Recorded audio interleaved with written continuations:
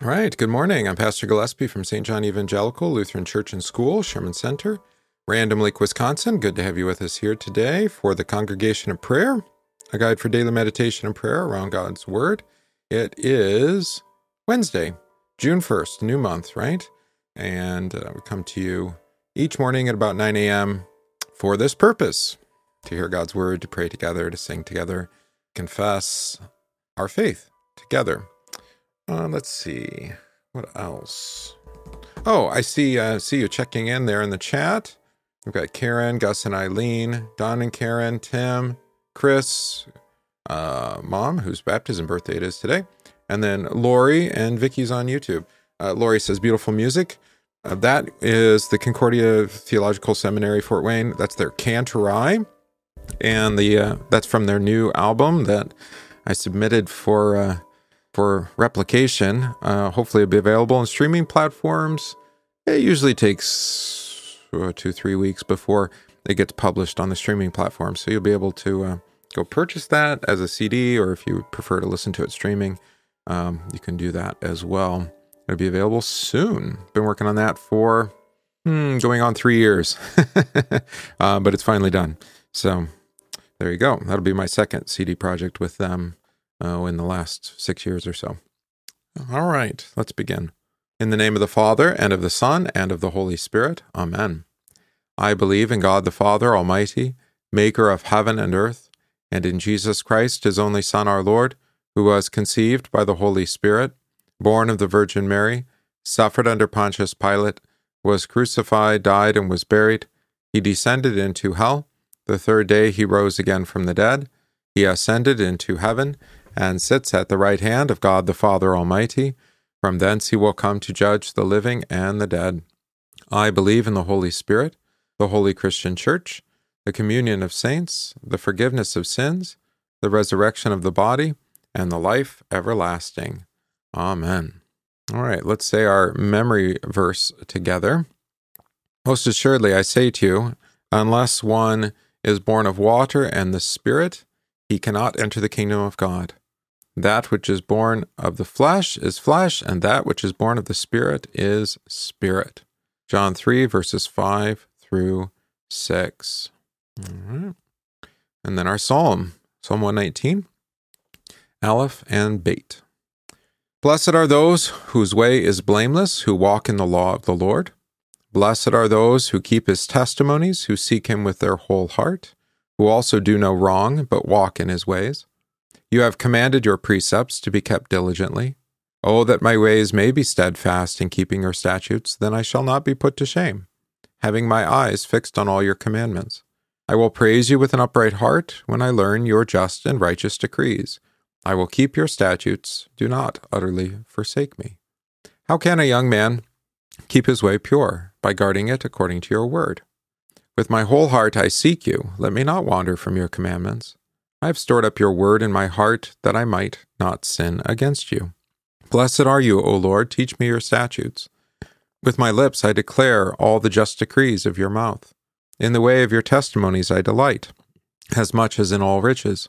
I will meditate on your precepts, and fix my eyes on your ways. I will delight in your statutes, I will not forget your word.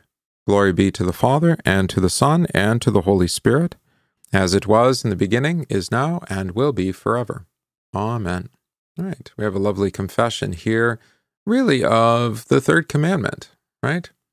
That we should fear and love God, that we do not despise preaching and his word, but hold it sacred and gladly hear and learn it, right? Gladly hear and learn it. You can hear how Luther is reflecting upon the language of the psalmist here.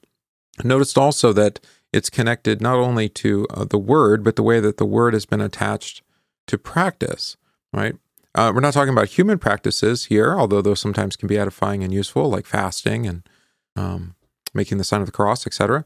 But we're talking about those institutions that the word itself has established: the Holy Christian Church, the office of the Holy Ministry, the preaching of his word, the teaching of his word and study, or catechesis if you prefer, like we're doing now.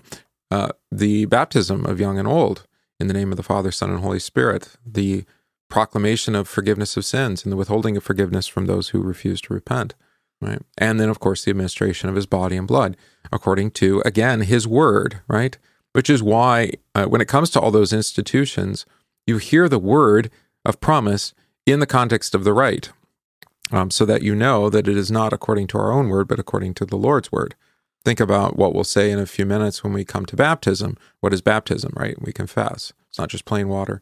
And then Luther always asks, which is that word of God? Or what is that, where is it written? Something like that, all right? And this is important that we recognize in the church. There are many things that we do that are edifying and useful by human tradition, by being handed down. If they can be retained without leading one away from faith, then of course we do.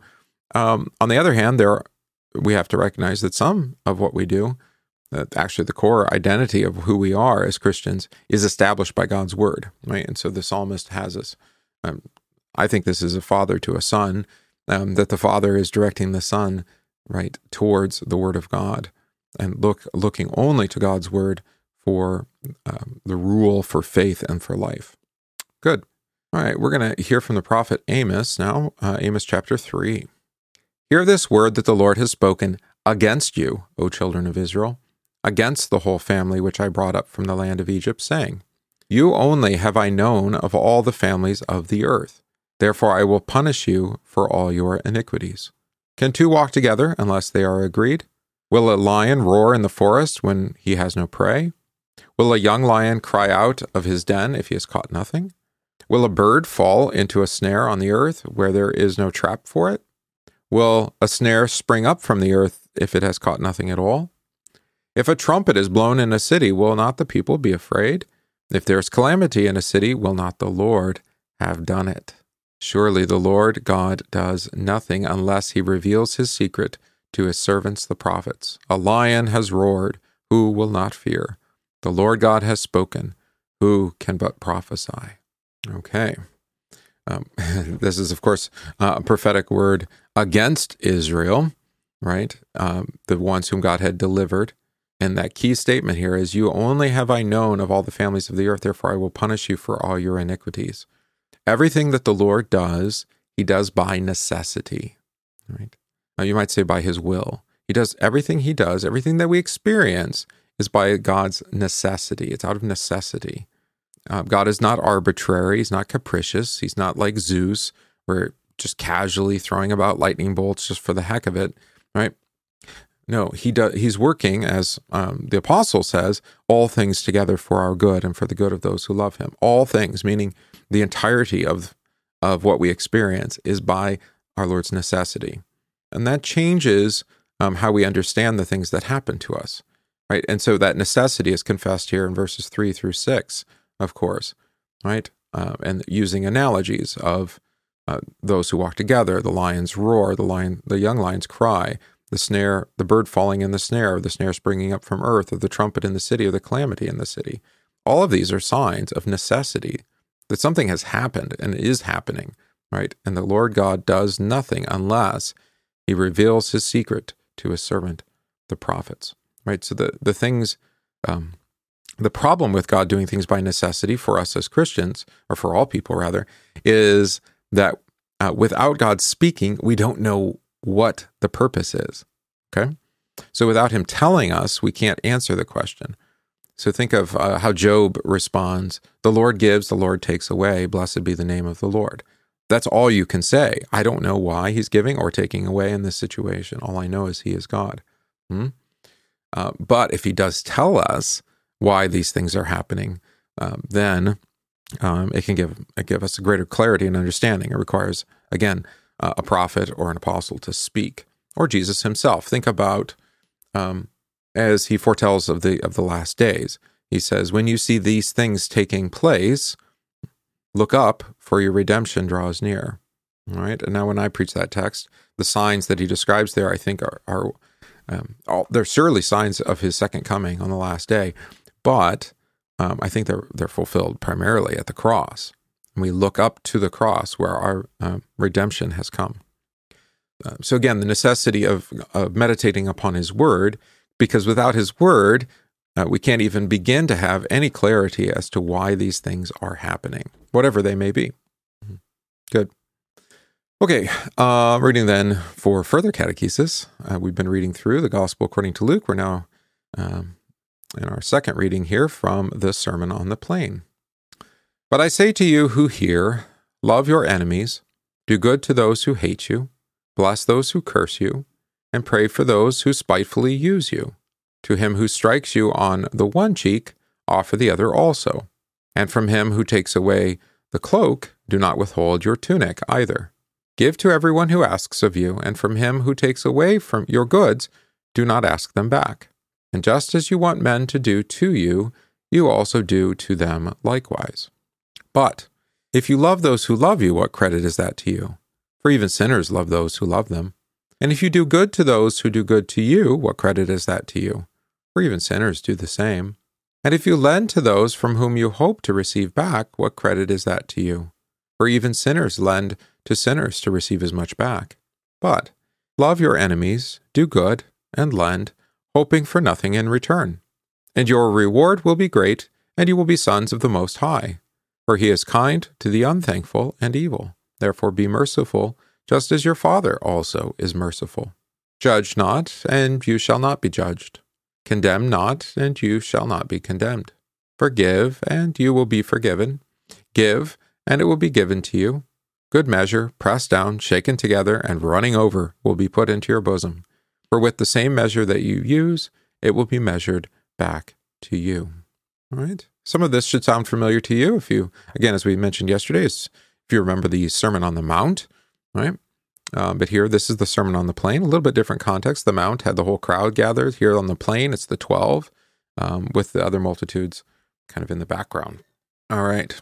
And it's also worth remembering what came just yesterday. Yesterday we heard at the end Jesus foreshadow his parable of the wicked vine dressers, right, who killed the prophets, and so they will, kill those who come after, just as they killed Jesus, right? So we talked about how the persecution of the apostles is not surprising because the fathers of those who will persecute the apostles were those who persecuted the prophets before them. All right.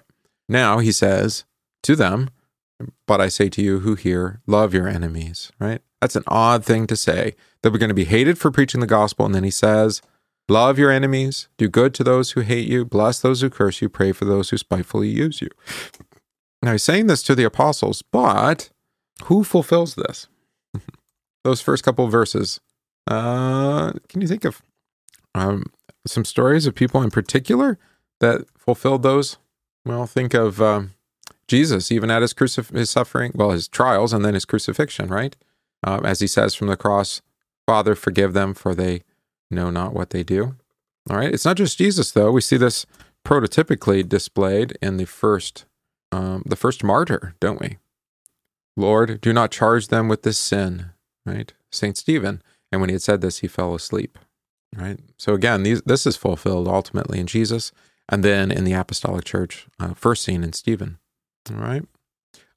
Then we have the cheek being struck, and then give them the other also, but then the cloak, and then don't withhold your tunic. What does the cloak and tunic remind us of? The cloak and tunic. All right. Well, we want to think, of course, again, of the garments of Jesus, right? So those at the cross, remember they cast lots for it. So maybe this signifies the righteousness that covers up all our sin, right? Also, we had close at the stoning of Stephen. I think Stephen's in mind here too. Remember, it's Paul who watches over the garments as they're laid at his feet, Saul, while they were murdering Stephen, those self-righteous murderers, giving us a cloak, of course, in the face of the righteousness of Christ. All of our works must be set aside and be clothed in him. Yeah, swaddling clothes too. That's good. I like that. All right, then we have verse 31. We'll skip 30, that's fine. You've heard this before. And just as you want men to do to you, you also do to them likewise. That's sometimes called the golden rule, right? Yeah. All right, so what might really be then connected to this, just as you want men to do to you, you also do to them likewise? Is this a golden rule that applies to every situation? I suppose it might. But in the context here of his preaching, what is he talking about? This is a summary of verses 27 and 28. That is, love your enemies, do good to those, bless those, pray for those who spitefully use you. Or as Jesus does from his cross, forgive them, for they don't know what they do. Or Stephen, Father, forgive them. So that, I would suggest, is connected to the Lord's Prayer, right? And the petition, forgive us our trespasses as we forgive those who trespass against us. All right? Then he says, but if you love those who love you, what credit is that to you? Why do you think that phrase is important? What credit is that to you? We're talking earthly credits? What are we talking about there? Well, I think you might want to take into account, you could use Hebrews 11, but why not go back to the original text, Genesis 15, right? When God takes Abram aside and shows him the heavens and says, so shall you number the stars, right? And so shall your descendants be. And then Moses records, and he believed in the Lord, and he, the Lord, accounted it to him for righteousness. All right. So a very important phrase. What credit is it to you? What credit is it to you? Right? The works of sinful men profit nothing. Right? Whether it is love to those who love you, or doing good to those who do good to you, right? Or lending to those whom you expect to receive it back, perhaps even with interest. None of that profits you anything before God. But God deals with you by grace and freely bestows his love, does good to men, and expects nothing back, right? You've heard me say it in a number of ways, but maybe think of it this way. God, he's the giver God, right? He gives and he expects nothing in return, as if we would have anything to give to him. I've heard, it's from one of the vignettes in Hammer of God by Bo Garretz, right? This is, well, I give my heart to Jesus, and the counselor says, the pastor says, why would he want that thing? It's very well said. All right. Same thing here. God doesn't need your works. He is the one who bestows upon you, not because you love him, not because you do good to him, or even because you give to him like of your time, talents, and treasures, but simply because he loves you, he's gracious and merciful to you, and he does it out of his character, actually in despite of us. All right. And then we are directed to live in the way that he lives for us. So you see, you will be sons of the Most High when you love your enemies, do good, lend, and hoping for nothing in return. You will be sons of the Most High. Sons of the highest, the Son of the highest would be Jesus, right? So sons of the highest, they're declared so for his sake, right? And then that's, I think, a confession of baptism, of course, and but the reception of the Holy Spirit, which we've been talking about in divine service here recently. And the reception of the Holy Spirit then works faith.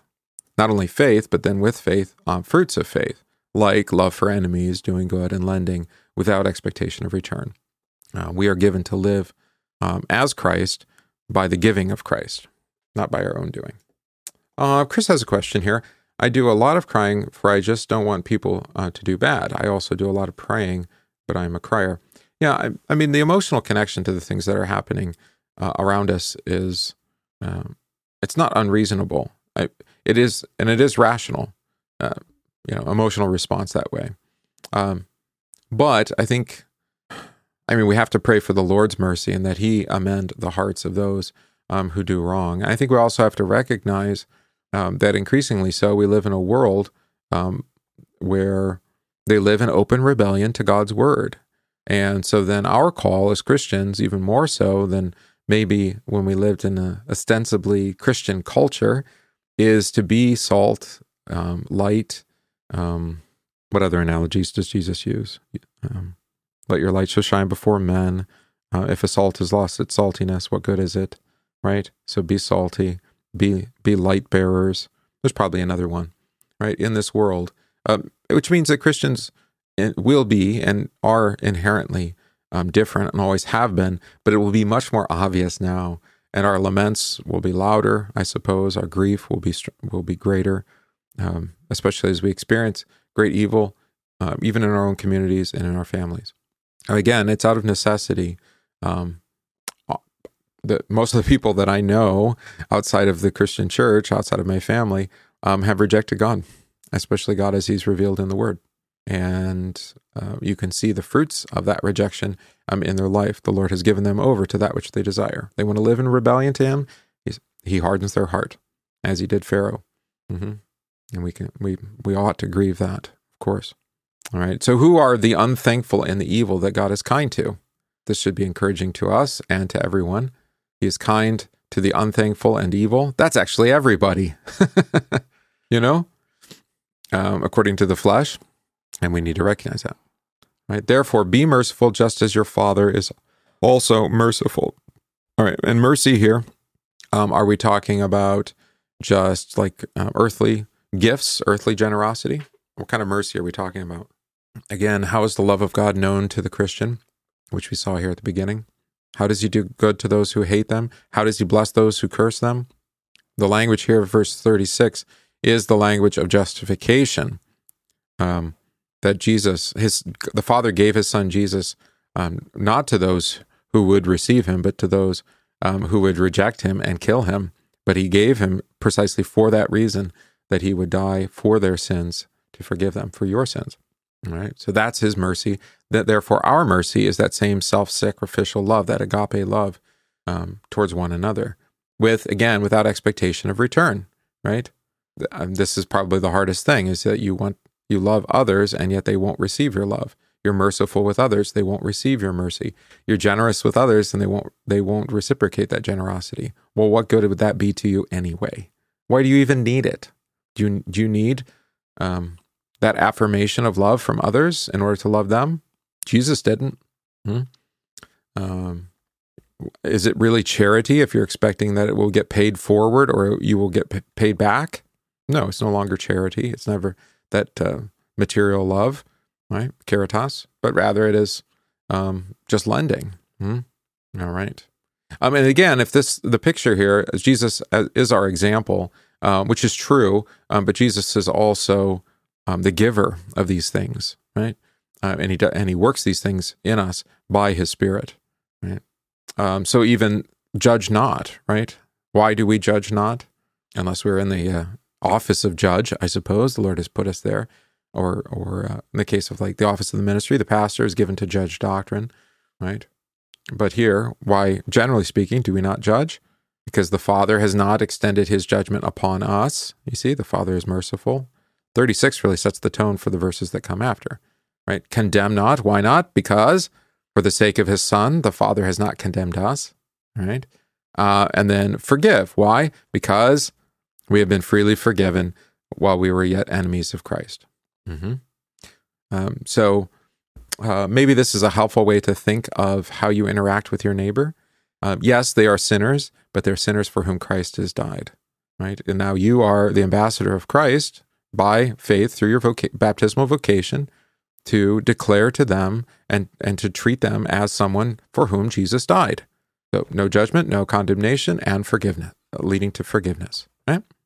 And what is to be given freely then? Forgiveness of sins, right? Verse 38. And given in what measure? Only a little bit? No, in the same measure you've received, which is that the Lord, as you know, in regular daily repentance, you receive forgiveness of sins, right? Here, say, for example, in the stream, when you're in divine service, as you forgive one another, daily forgiveness of sins, like a cup that's running over, right? With good measure, pressed down, running over. This is the grapes, the language of grapes in a cup. Oh, when will this get used again? Oh, well, I bet you can guess the context, can't you? When would Jesus use this language again? In Luke's gospel, I'll quote it directly.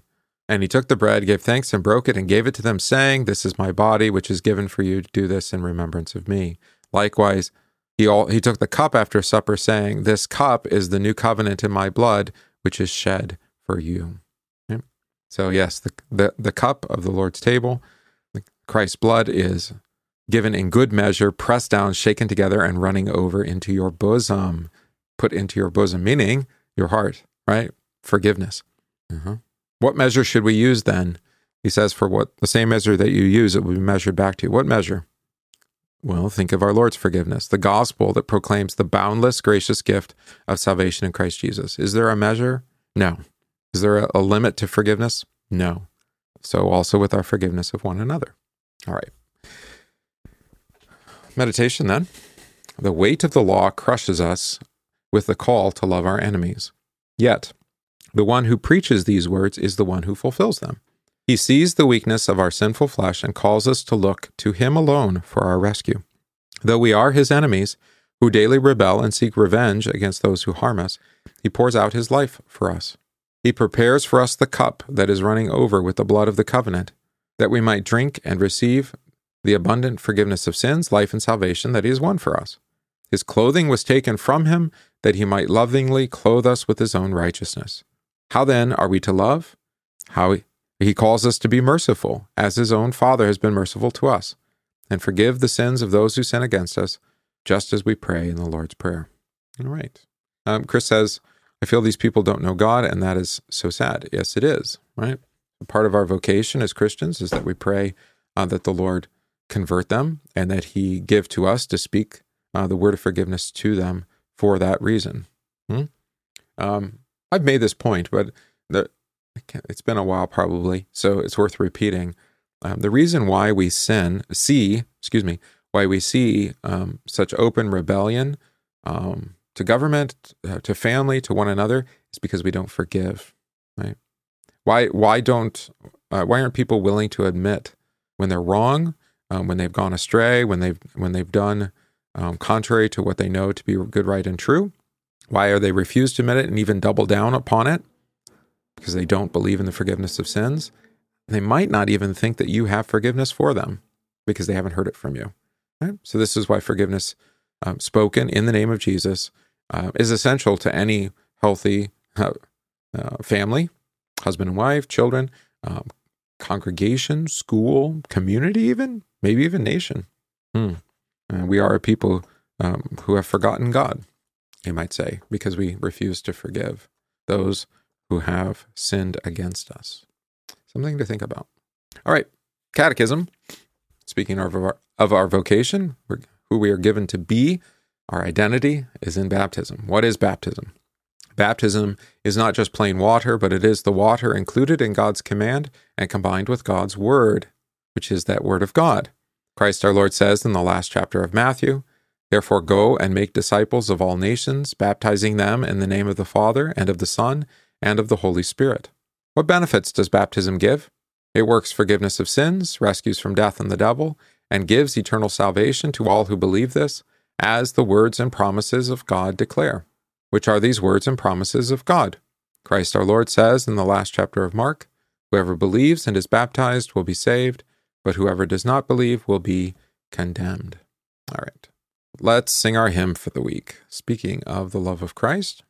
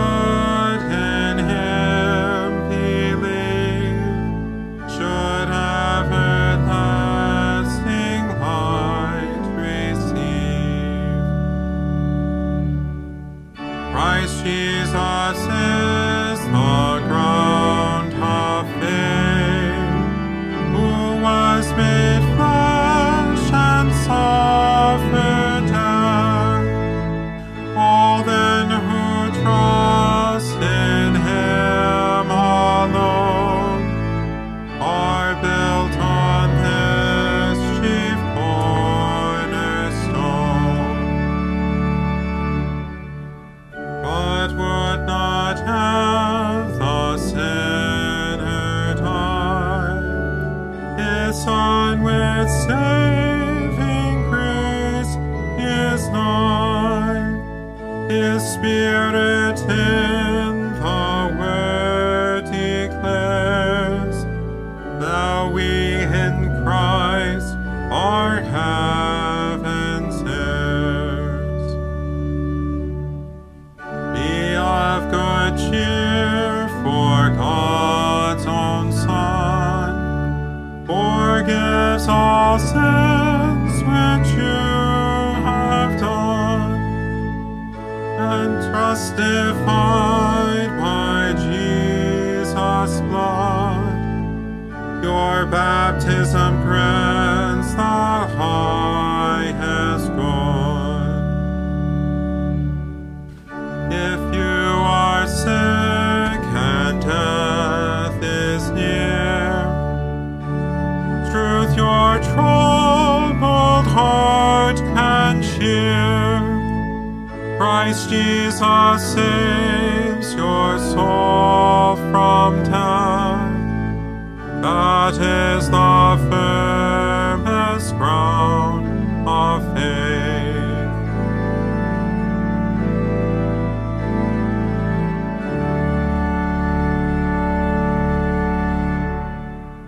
Glory to God the Father, Son, and Holy Spirit, three in one. To you, O blessed Trinity, be praise now and eternally.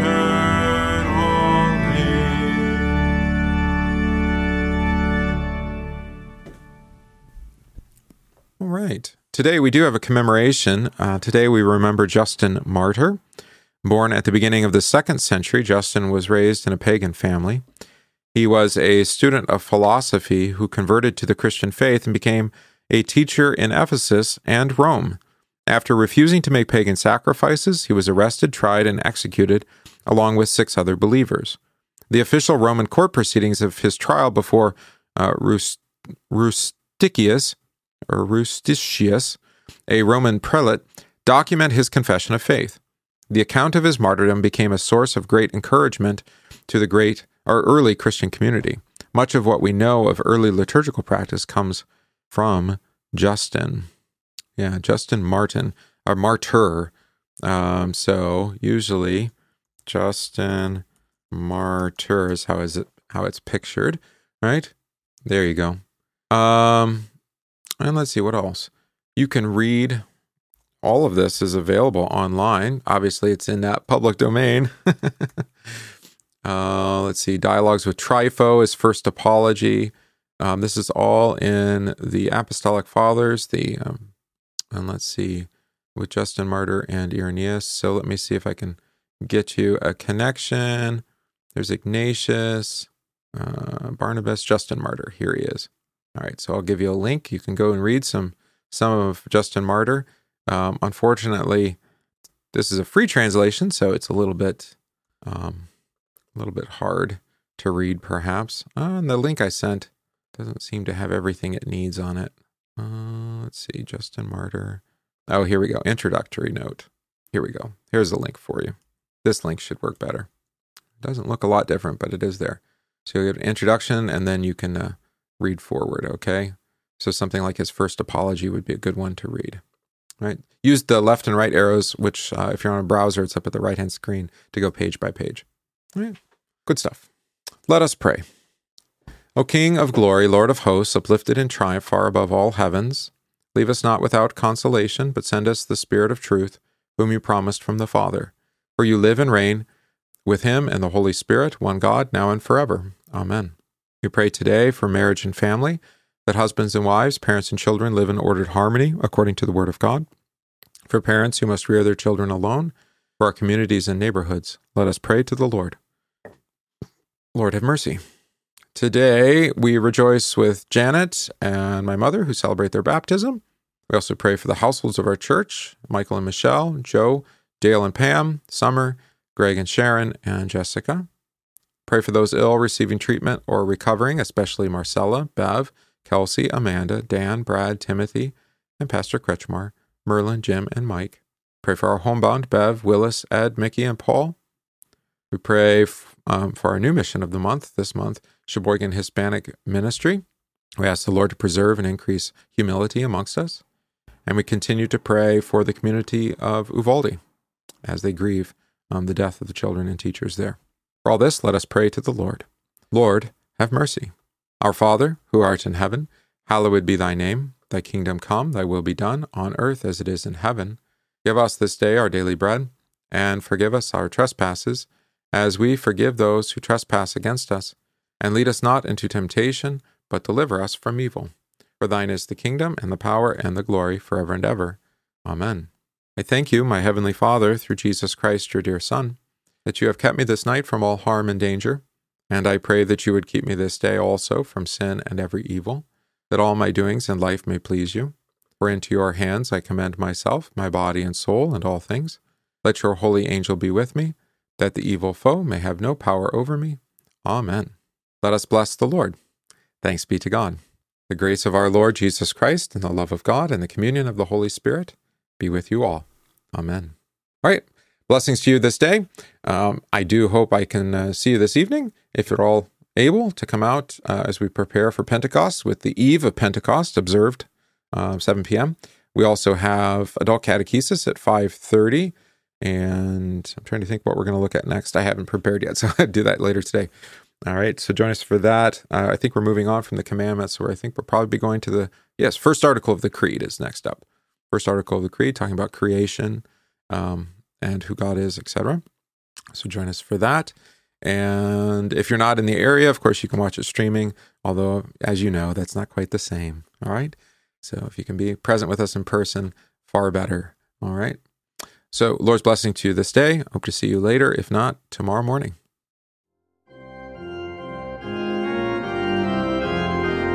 We thank you for listening to this podcast from St. John Evangelical Lutheran Church, Sherman Center in Random Lake, Wisconsin. If this podcast is of benefit to you, please consider supporting the work of St. John by visiting stjohnrandomlake.org. That's stjohnrandomlake.org/support, and give today.